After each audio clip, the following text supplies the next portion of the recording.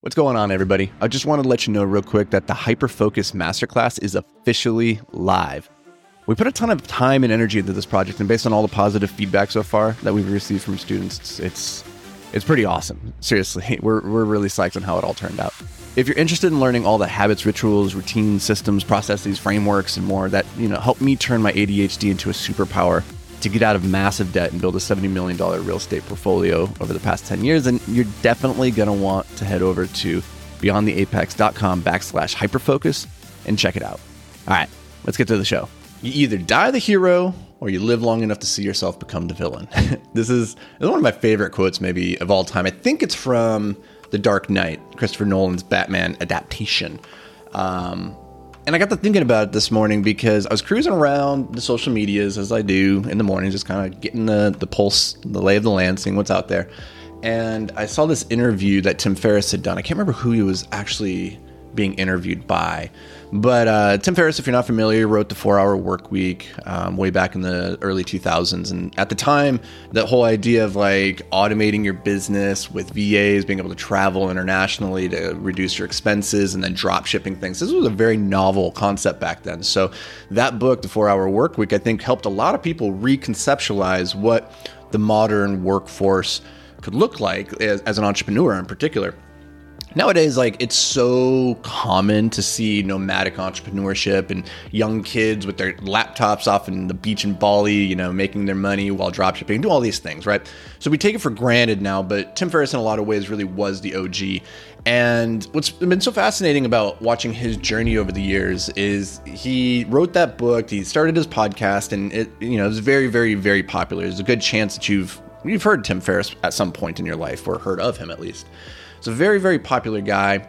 And what he's really carved out a niche as over the last decade or so has been the guy who's all about optimization, human optimization, really tinkering with his body, trying to figure out what are the minimum number of inputs that have the largest output or effect on your life.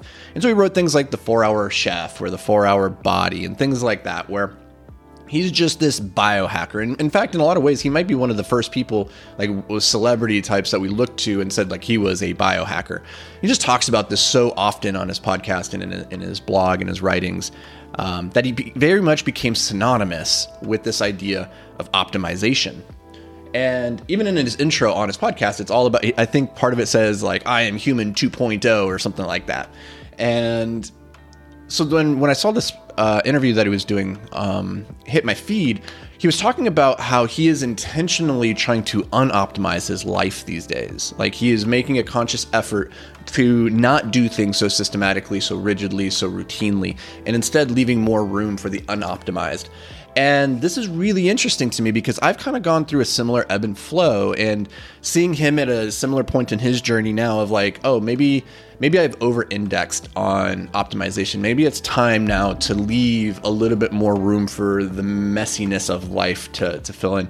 This is something that I've been tinkering with in the last year and a half or so. So if you know my story, a lot of it revolved around how in my younger years, I really struggled with ADHD and structure, right? I did not live any kind of optimized life. I was just kind of living from moment to moment like Peter Pan.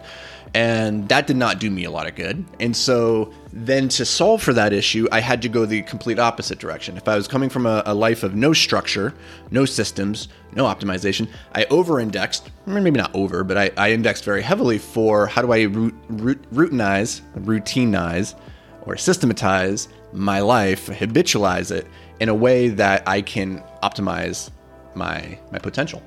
And so that's really what I've been doing for the last decade. And it's worked. It worked really, really well in building different businesses and just tapping into this potential that I thought that I had inside. And so I'm not going to say optimization is not a good thing. It is. But there comes a point maybe where we become slaves to that system, or we're trying to over-optimize every little thing. And one of the realizations I've had in the last year is that the over-optimized life is typically not the happiest life.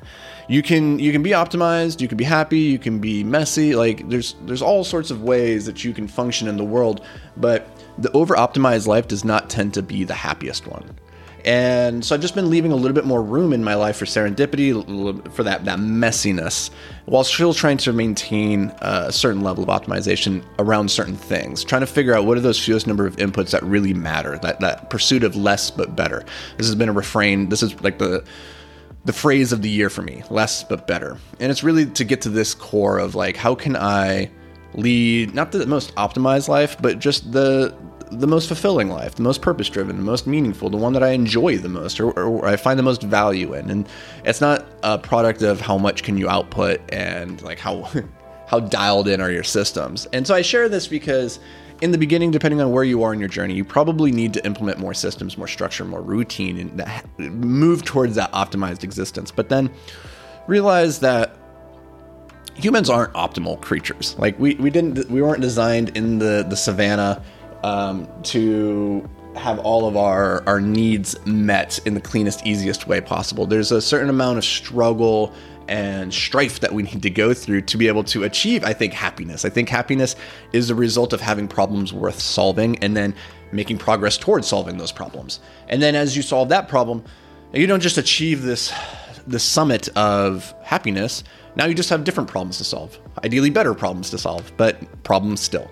And so if we try to optimize our life to reduce all problems, you're going to get into this sterile sort of existence that what I was finding for myself maybe 3 or 4 years ago was that just wasn't like as fulfilling as I wanted it to be. I didn't want to just be a hamster on the wheel doing exactly what's in front of me. And not to say that there's anything wrong with that. I think there's times and there's seasons for these things in life. And I'm just at that point right now where I'm just kind of going with the flow a little bit more. So hopefully this brings you a little bit of value, a new perspective or a different perspective. If you're, depending on where you are in your journey, hopefully this helped you out a little bit or gave you something to think about. I appreciate you guys as always being here, but we'll catch you back around these parts tomorrow. But until then, stay hyper-focused, my friend. Hey, what's up, guys? Real quick, I've been working really hard to amplify my social media presence recently, and recently just started diving into Instagram, which has actually been a ton of fun.